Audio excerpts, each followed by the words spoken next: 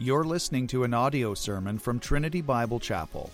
For more information, please visit our website at trinitybiblechapel.ca. Now the 11 disciples went to Galilee, to the mountain to which Jesus had directed them. When they saw him, they worshipped him, but some doubted. Jesus came and said to them, "All authority in heaven and on earth has been given to me." Let's pray together. God in heaven, we come near to you by Christ, our Savior, who brings us into your divine presence. And we trust that he and the Spirit of God intercede for us even now.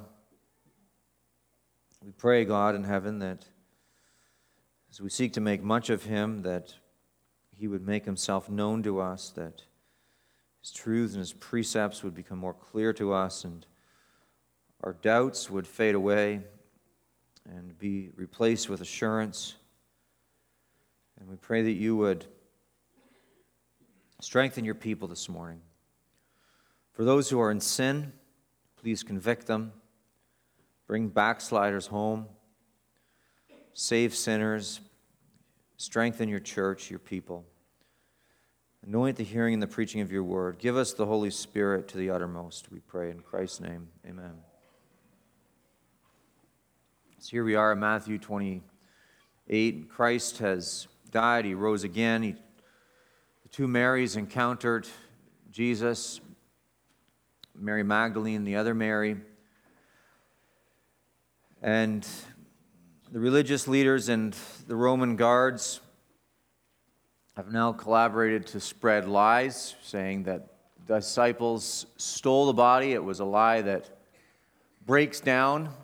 Doesn't make any sense. How do they know they stole the body? They don't know if they were asleep.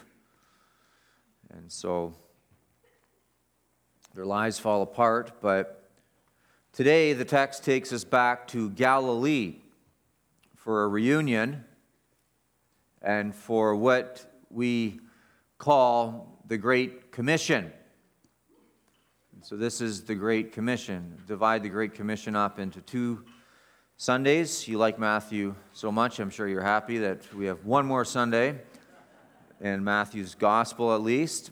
But there is a lot to deal with in this passage, so we'll be here for at least 2 weeks. Today I'll look at verses 16 through 18, and then next week, God willing, verses 19 through 20. Again, this is the Great Commission. The sermons will somewhat bleed into one another. So next Sunday's sermon will be based on this one, and this one will lead us into next Sunday's. But the emphasis today is on the authority of Christ, and next week the emphasis is on the authority of the church to carry out the mission of Christ. But all of this authority, especially the authority of the church to carry out the mission of Christ, is predicated on the authority of Jesus Christ, which is proclaimed today. Today we learn about it, Him. And the main point this morning that I want you to get out of this is that despite what the religious leaders thought, and despite what Rome claimed, Christ has authority over all. All. So there's not a square inch of this earth or this universe that doesn't belong to Jesus. And so that includes you. Have you fully submitted to Christ's authority? Have you? Because He is the rightful authority over all and over you. And I didn't ask you whether you submitted 99% of yourself to Christ. I asked, have you submitted 100%? There's no room for withholding 1% from Jesus Christ. All. He is the rightful authority. So if you're holding on to a fraction for yourself, that renders you a traitor in God's kingdom. Matthew would have you know, the Holy Spirit would have you know, Christ himself would have you know that it all belongs to him. And God's people ought not hold anything back, for by doing so they show themselves hypocrites. So despite what the religious leaders thought, and despite what Rome claimed, Christ has authority over all. Here's the main point. Divided up into 3 sections. We see, first of all, the reunion with Christ. Then we see the worship of Christ. And then the claim of Christ. The reunion, the worship, the claim. 1, 2, 3. The reunion, the worship, the claim. And when that's all said and done, we'll get to some very important and very relevant application. The reunion, the worship, the claim. Let's look at the reunion with Christ. The reunion. This is where we start. The 11 disciples go to Galilee to meet Jesus in verse 16. Now the 11 disciples went to Galilee to the mountain to which Jesus had directed them. Jesus, in fact, said, in chapter 26, verse 32, that's where he would meet them.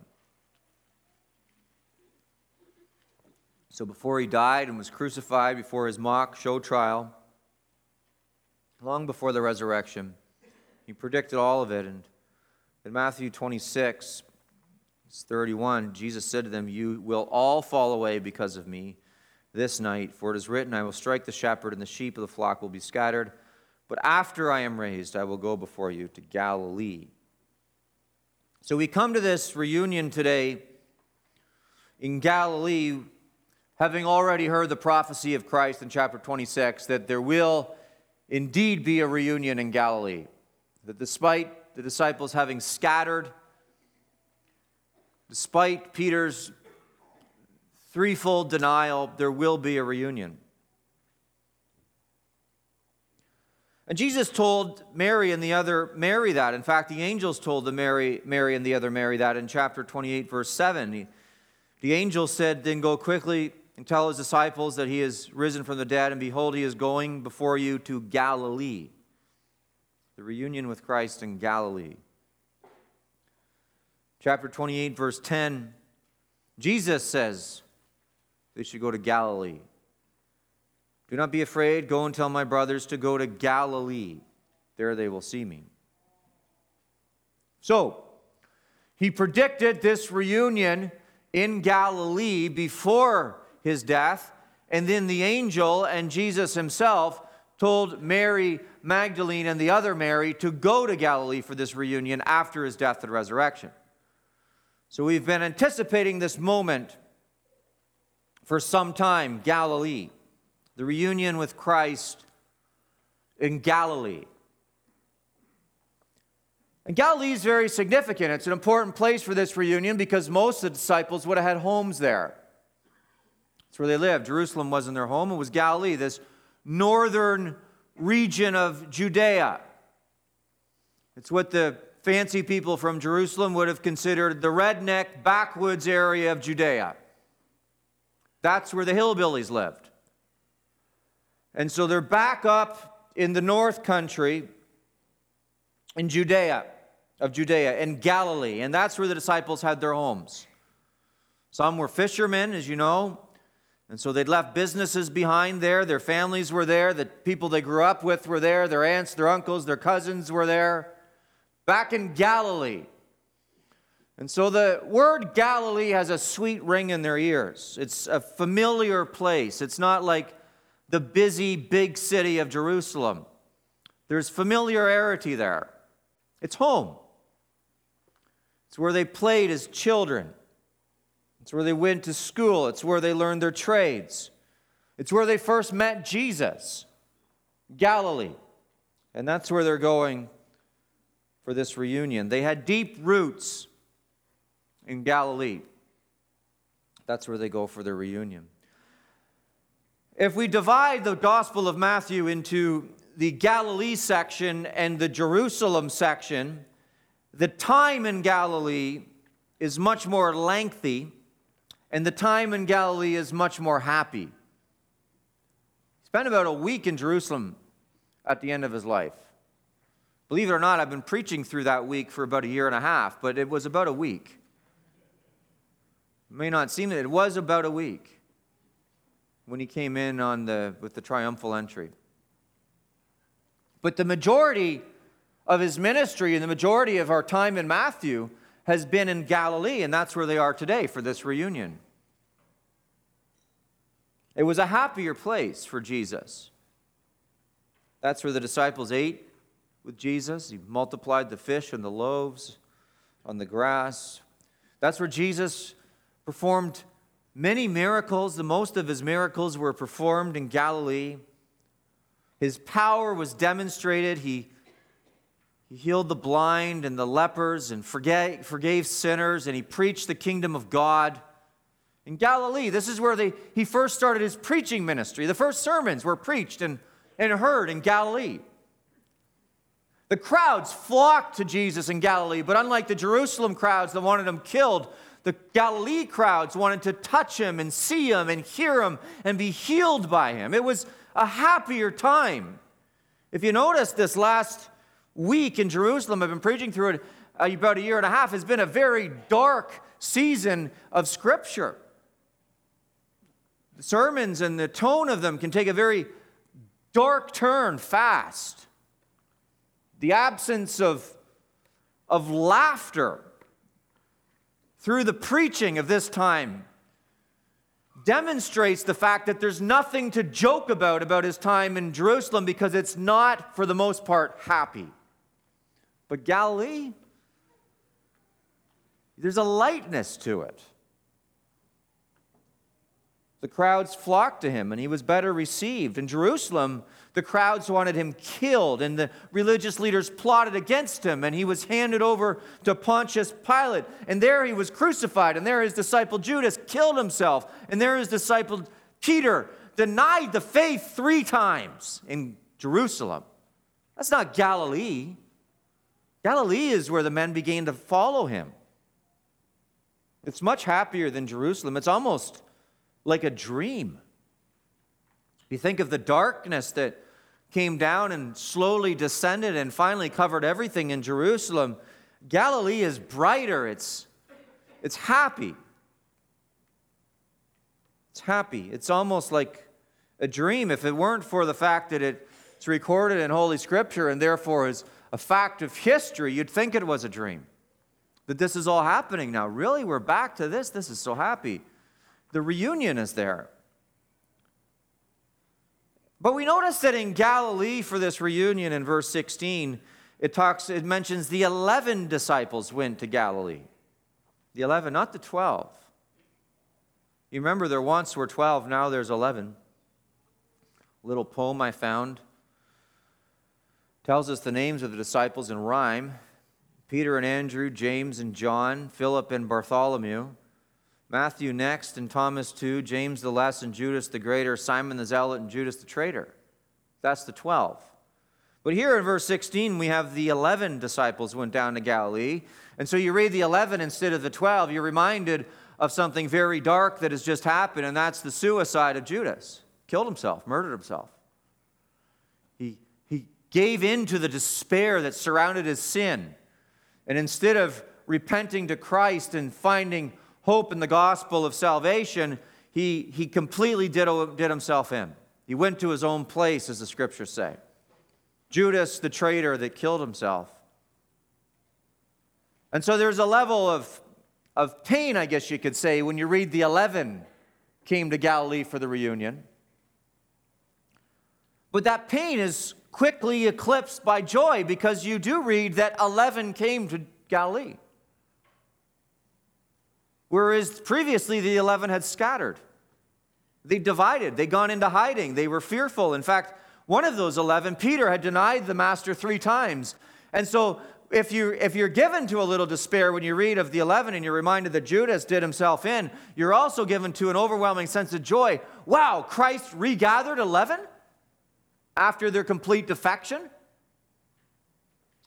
The 11 came back to Galilee as the sheep came back to the shepherd who were once scattered. The 11 came back to Galilee.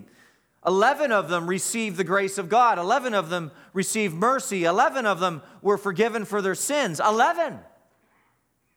This is good news. This is God's kindness to them. And it's good news for you too. Because if God forgave those cowards and those defectors, He surely can forgive you.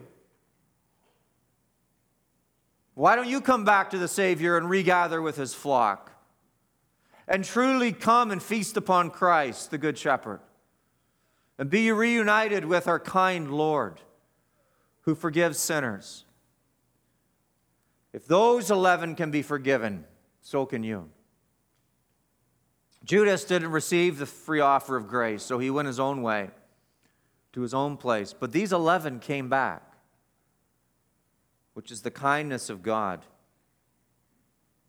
And we notice that this reunion in Galilee takes place in Galilee, yes, but on a mountain in Galilee.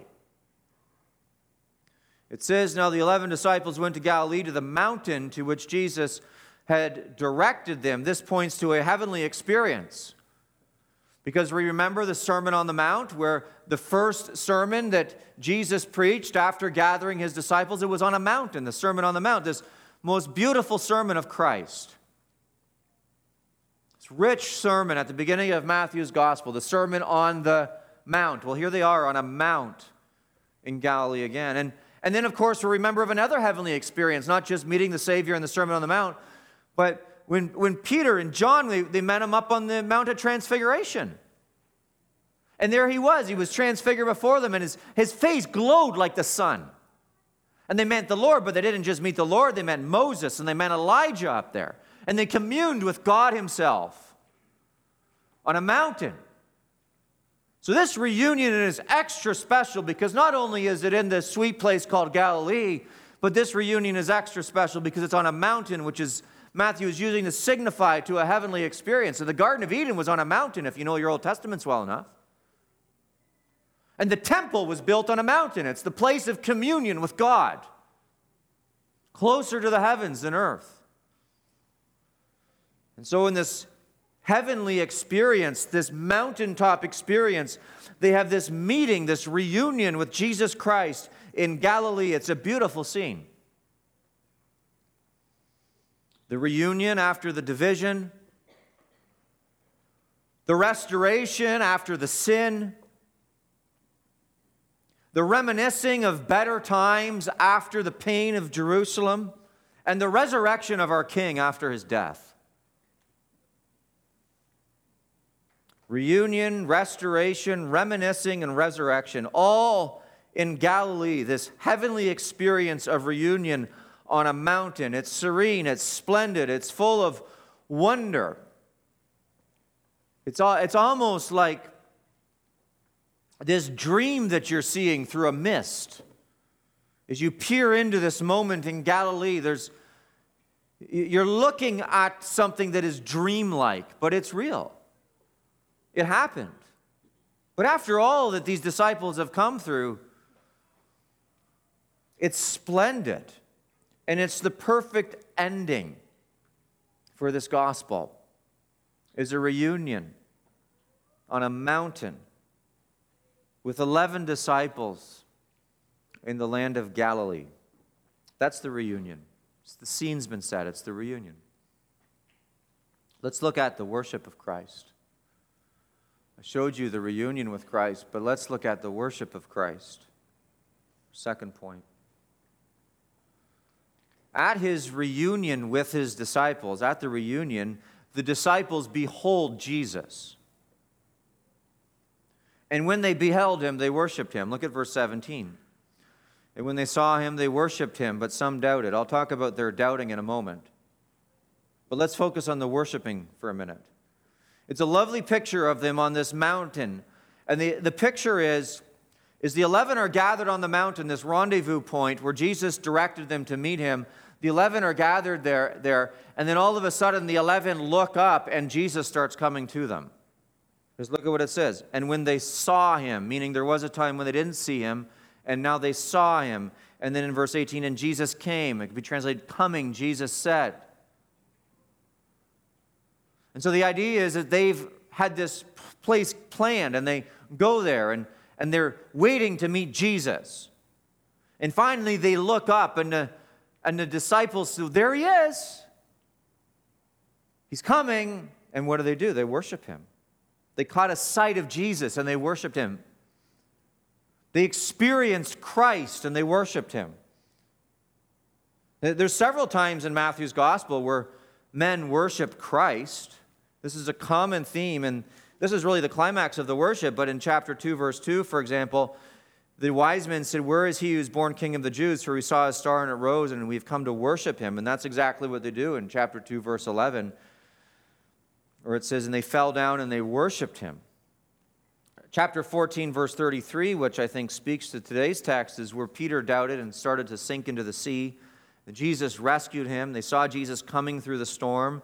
And what happens is in verse 33 of chapter 14, and those in the boat worshiped him, saying, truly you are the Son of God. So this is an experience that we've seen before in the Gospel of Matthew, but this is extra special considering everything that's just happened in Jerusalem.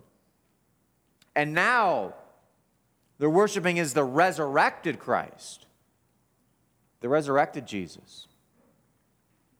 And it says that some doubted.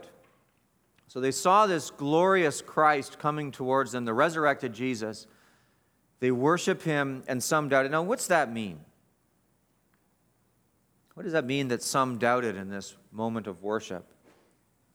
Well, you know that all the disciples had different dispositions. They were all different men. You get 11 men together. They're all going to be different. And these were different men, and they were characters, as we've talked about.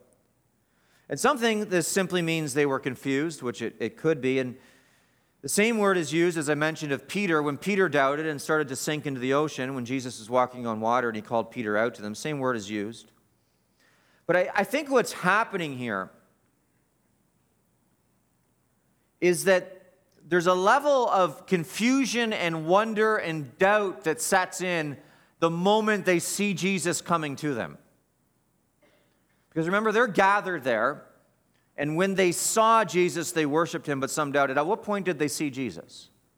Was he a football field away? Did they see him coming up the mountain from the bottom of the mountain? So they were on the top of the mountain looking over the cliff, and they see Jesus way down there. Did they see him walking across the valley towards the mountain?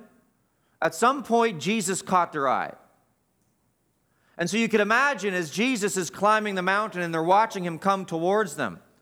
And they see him down yonder from a distance, and he becomes clearer and clearer and clearer to their eye. But do you think there was ever a time in that season where they're up there on the mountain and they're waiting for Jesus, and then finally they're waiting and they're waiting and they're waiting, and there he is from a distance? Do you think there ever was a time where it crossed their mind, is it really him? Is it him? It's him. But I think you get the impression that as they're worshiping him in this doubting, that as he draws closer to them, he offers them assurance in what he says next. But let's talk about the worship and the doubting for a moment. Because some of you, I know, doubt. You're riddled with doubt. Some of you are new Christians and you're going through seasons of doubt. You're young and you go through seasons of doubt. Can I believe him? Is it really him? Is he really resurrected? Should I believe this? You doubt, don't you? But what do these disciples do while they're doubting? They worship him. Even with the doubt, they act in faith. And they give Jesus his worship. That should be instructive to you. What do? When you're doubting, you go to Christ and you worship him. You draw near to the Lord, and look at what happens. They worship him, and they praise Christ. And what does it say? Coming to him, he spoke to them. As they're worshiping, he's drawing nearer to them. And as you're worshiping Christ, and as you're giving your heart to Christ in worship, what is going to happen is that over time, he will become clearer to you, and your assurance will become more grounded, will become stronger. So this ought to instruct you. Some of them worshiped him when they saw him, but some doubted, and Jesus came. So he comes to them while they're worshiping, notwithstanding their doubts. Now let's get back to this act of worship for a moment. Forget about the doubt. I think the worship grows stronger as Jesus comes nearer, and the doubt grows weaker as Jesus comes nearer. I think that's the impression we get. But let's get back to the worship. What does it say? They worshiped him. Those words are used at another very important part, an integral part in the Gospel of Matthew. Those words are used in Matthew chapter 4, the word worship. In Matthew chapter 4, if you remember, that is when Jesus is tempted by Satan. And in Matthew chapter 4, verse 8, it says, "And again the devil took him to a very high mountain and showed him the kingdoms of this world and their glory. And he said to him, 'All these things I will give you if you fall down and worship me.' And Jesus said to him, 'Begone, Satan, for it is written, you shall worship the Lord your God and him alone.'" Do you see what Satan asked for? On this mountain experience in Matthew chapter 4, Satan asks for worship. He asked that Christ would worship him on the mountain. Well, in today's text, Jesus receives what Satan wanted. In Matthew chapter 4, Satan wanted worship. He offered Jesus the kingdoms of the world in exchange for worship. Jesus refuses, and he says in verse 10 of Matthew 4, because only God should be worshiped. Jesus refuses, and in today's passage, Jesus receives not only what Satan wanted, but also what is reserved for God alone. I hope you're seeing the connection here, because I think this is an important connection in Matthew. It opens with this Satan pleading with Jesus or telling Jesus to worship him, and it closes with Jesus receiving worship. It opens with Jesus declaring that only God should be worshiped, and it closes with Jesus receiving worship. What's Jesus telling us about himself? Is the disciples fall on their faces before him and worship him, and he receives it fully. He doesn't turn it away. The Gospel of Matthew opens with Satan offering Jesus the entire world if he would but worship him. And the Gospel of Matthew closes with Jesus receiving the worship of disciples and declaring his supremacy over the entire world. In today's passage, Jesus receives not only what Satan wanted, but also what is reserved for God alone. And that's worship. And in being worshiped, he received what Satan wanted and what only God should receive, and is to his claim of deity. What's most telling is that he received it. It's not that he received it, but how he responded to it. So pay attention. You've been following along for 3 years. You're going to miss the whole thing if you miss this. Okay? What's most telling is not that he received the worship, but how he responded to the worship. We have the reunion, we have the worship, we have the claim. Number 3, which is the response to the worship. And I don't think the worship is what's most telling here. I think the response is what's most telling. The claim of Christ at this act of worship. Now, there's parts of the Bible when men attempt to worship angels, and angels refuse because they say that worship is for God alone. Men here attempt to worship Christ.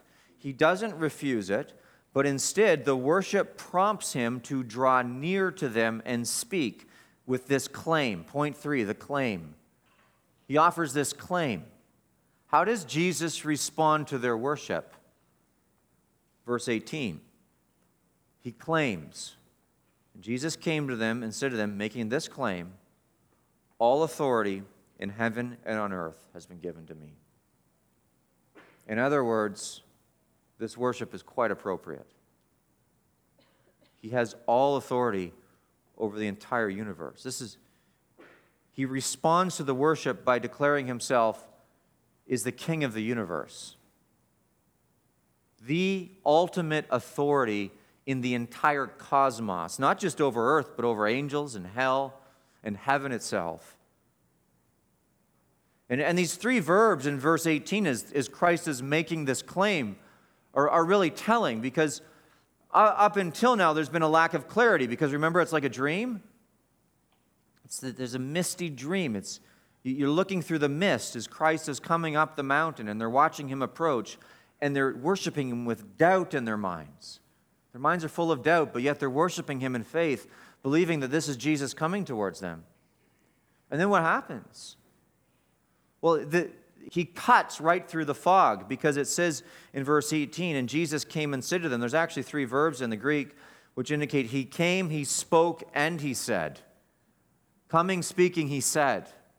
And so the idea is that the mover here is they're watching Jesus come up while they're worshiping, and there's a lack of clarity in their mind. Jesus all of a sudden steps through the fog to center stage, and the spotlight's on him. And he opens his mouth, and he has something to say. And what does he say?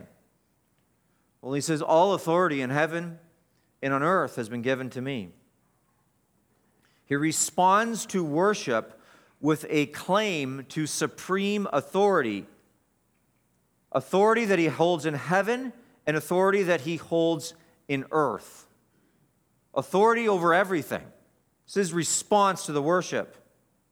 He's claiming deity, godhood. Christ is God in the flesh.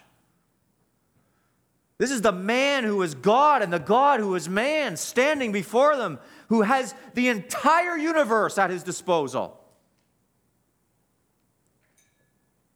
The master of the entire cosmos is standing before them as they're flat on their face, worshiping them. And you can see how this faith that they have that prompted them to worship despite their doubts is leading to an assurance that comes by the word of Christ.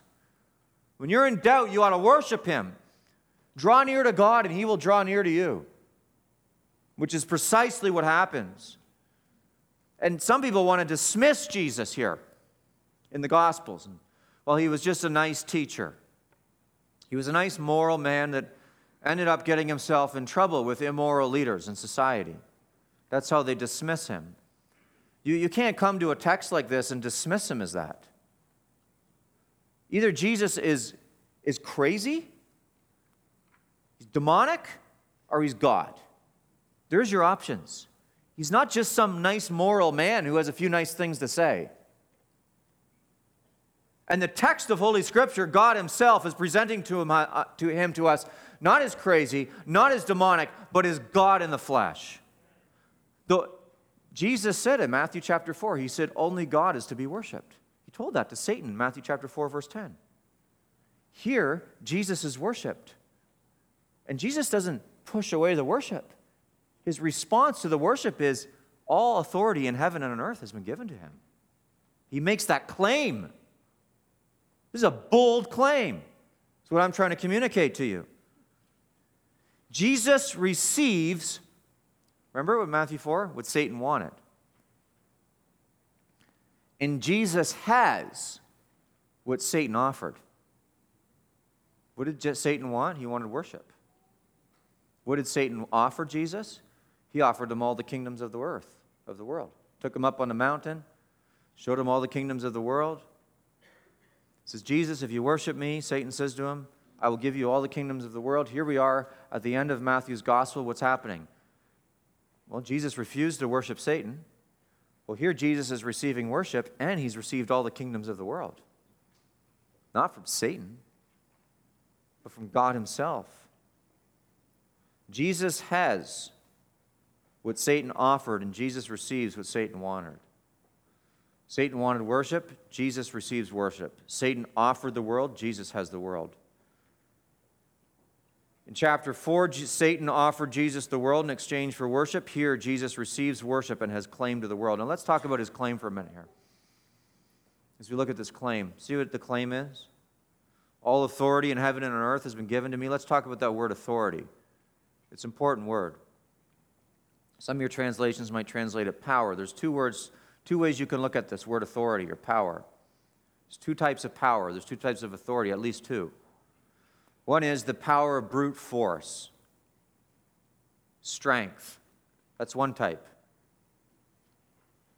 The other is a legal power, is in the legal right, or the jurisdiction over, or the liberty to. That's the other one. So one is the brute force power, and the other one is the power over, or the right over, or the liberty to, the legal jurisdiction to. So you have those two sides of the term power or authority. Jesus is here claiming the second. The Greek word means that he has the legal right to, or the jurisdiction over, the governmental power over the heavens and the earth, is what he's claiming. Josephus used the word in his works in the first century, and it typically meant in his works the governmental power of kings, or it's been used in other places, is the absolute power of the king.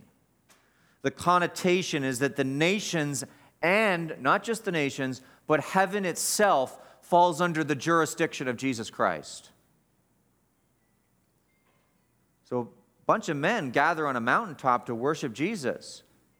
And how does Jesus respond to the worship? He claims jurisdiction over heaven and earth. It's a very bold claim.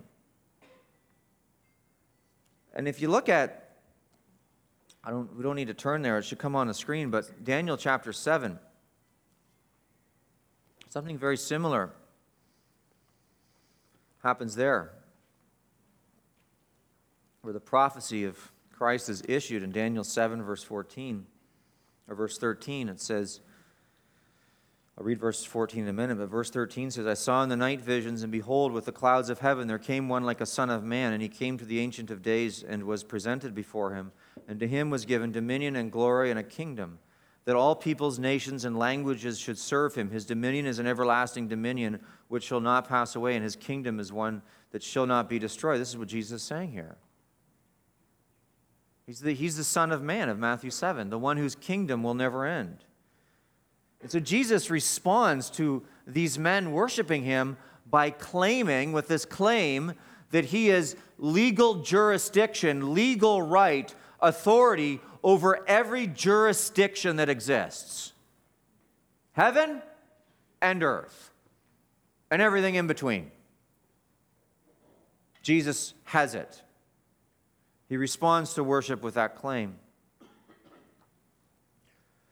Some might think that Christ's kingdom will not come into the last days or the millennium, but here he is claiming that here he is the king of all the heavens and all the earth, declaring himself that he's the King of kings and the Lord of lords, that his kingdom is the supreme kingdom, that he, in fact, at this moment is the glorified Son of Man of Daniel chapter 7. All of heaven and all of earth has now, at this point, by this moment, been given to him. Declares it. He pronounces it in response to worship. This is important. The disciples meet Jesus on a mountain in Galilee. They worship him. They're confused, but they worship him. And in their confused worship, he moves nearer and nearer and nearer. But he speaks into the doubt with a claim to absolute supremacy, not just over the earth, but over heaven. And if you've been paying attention, and if you know your history well, you've been paying attention through Matthew, or you understand history, you understand that the claim that Jesus just made, where he said, all authority in heaven and earth has been given to me, is the political claim of the Caesar. Caesar thought that he was the ruler appointed by heaven to govern the earth. And he claimed that. In fact, the Roman Caesar cult perceived that Caesar was the God emperor by this point in history.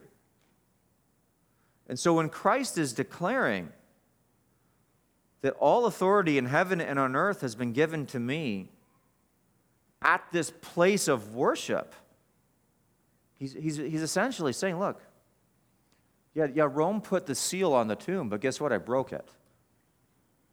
And Rome sent the soldiers to guard the tomb, and guess what? They were thrown on the ground convulsing. And now Christ stands before them, declaring that Rome is under his boot. You thought Caesar was powerful.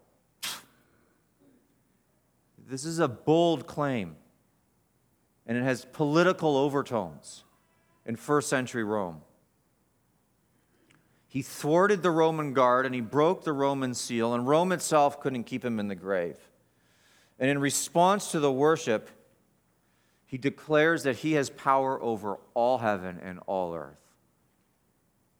And this is, could you imagine the first century Christians as they were persecuted by Rome, and the second century Christians as they were persecuted by Rome, and the third century Christians as they were persecuted by Rome, and Rome trying to cajole them or force them, pressure them into declaring Caesar is Lord, or getting them to do their little pinch of salt or burn their incense as an act of worship to the Roman emperor. And as this goes on, and their family members and their church members are being killed by the Romans for refusing to go along with this Roman emperor worship, and the minds of those early Christians going back to this text.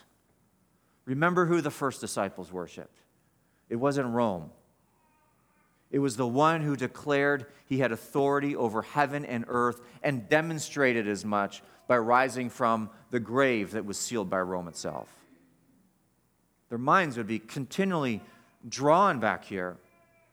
And not only that, this is a foretaste of what's to come.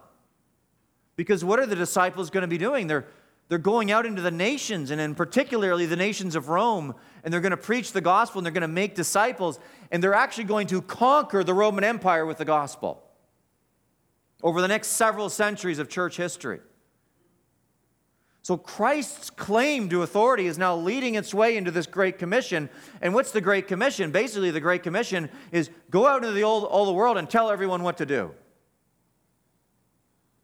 And here he says the authority that they have to do that has come from the one who has authority over heaven and earth, which is Jesus himself. As he's about to instruct the disciples to teach and baptize the entire world. Look, so look at wrapping this up. I've shown you this reunion, this beautiful reunion in Galilee on the mountain. This lovely act of worship that the disciples have even as they doubted. And then in their worship, Jesus drawing near to them and offering them these words of assurance that yes, he's the one they thought he was. He's the one he claimed he was. He's the one they hoped he was. He has authority. He is the Messiah who has come to liberate them. You need to remember this passage. And you need to contrast it with what happened with Satan in chapter 4. Satan, claiming to have political power over the world, basically told Jesus, if you lick my boot, I'll give you some cultural capital. And Jesus is demonstrating to us here, that's not how you conquer the nations. The Church of Jesus Christ doesn't conquer the nations by bowing down to Caesar or bowing down to earthly governments. The Church of Jesus Christ conquers nations by declaring the supremacy of Jesus Christ and being willing to suffer for it.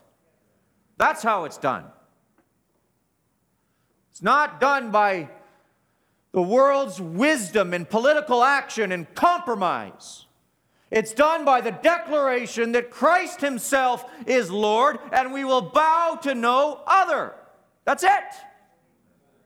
The preaching of his gospel. He is Lord. If you don't bow to him, you will burn. But if you bow to him, you receive full pardon for your sin. And if you want us to suffer for it, we will. But this is how we conquer as Christians. This is how God's people have always conquered. And this is how the disciples conquered Rome. And if you want to conquer this community or this province or this country, this is what you're going to sign up for. Wholehearted allegiance to Christ. Not 1% left over for you. He is king, and he is rightfully sitting on the throne right now. And when we go out into the world to make disciples, we're simply taking back what's his. It's already his. What's he say here? He has jurisdiction over the whole thing. Authority, supreme. Everywhere, not just in your hearts, not just in your churches, but in the courts, in the legislatures, in the businesses, in the school, everywhere. He has supremacy. There's nowhere in this world that he doesn't have supremacy. It's not his jurisdiction. King Jesus is the rightful ruler of the nations. And it's an illusion for governments. It's an absolute illusion for governments to think or give you the perception that they are somehow ultimately in control of everything. And they do this all the time. They can do it for climate crisis. They can do it for contagions. You name it. If you don't have God, your ultimate God is going to be the government. That's exactly what the Caesar did. And Christ here is standing up and he's saying, look, there's only one hope for the nations. It's not your cute little plans. It's not your compromising. It's not your politics. It's Christ. We're living in a world where the governing authorities will lie right to your face. We're in it deep right now.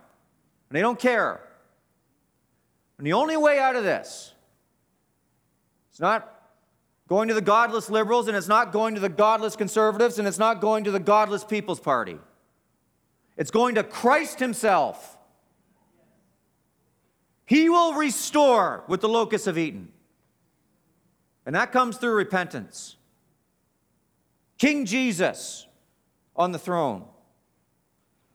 And the Great Commission in this pronouncement, in this claim, is promised, which points to a level of optimism in carrying it out. The church goes forward into the nations to take back what is rightfully Christ's, there ought to be with us a level of optimism because we bring with us resurrection power. There's a level of optimism in this. And the exaltation of Christ came by suffering, not by bootlicking. And let that be a lesson to the church. Oh, we're just going to try and make them happy, make them like us. No, we don't bootlick. Christ didn't bow to Satan to get the nations. Christ suffered to get the nations. And this is how it is with the church. The exaltation of Jesus Christ comes by the faithful suffering of Christ in this passage, and the advancement of the church comes by the suffering of the church.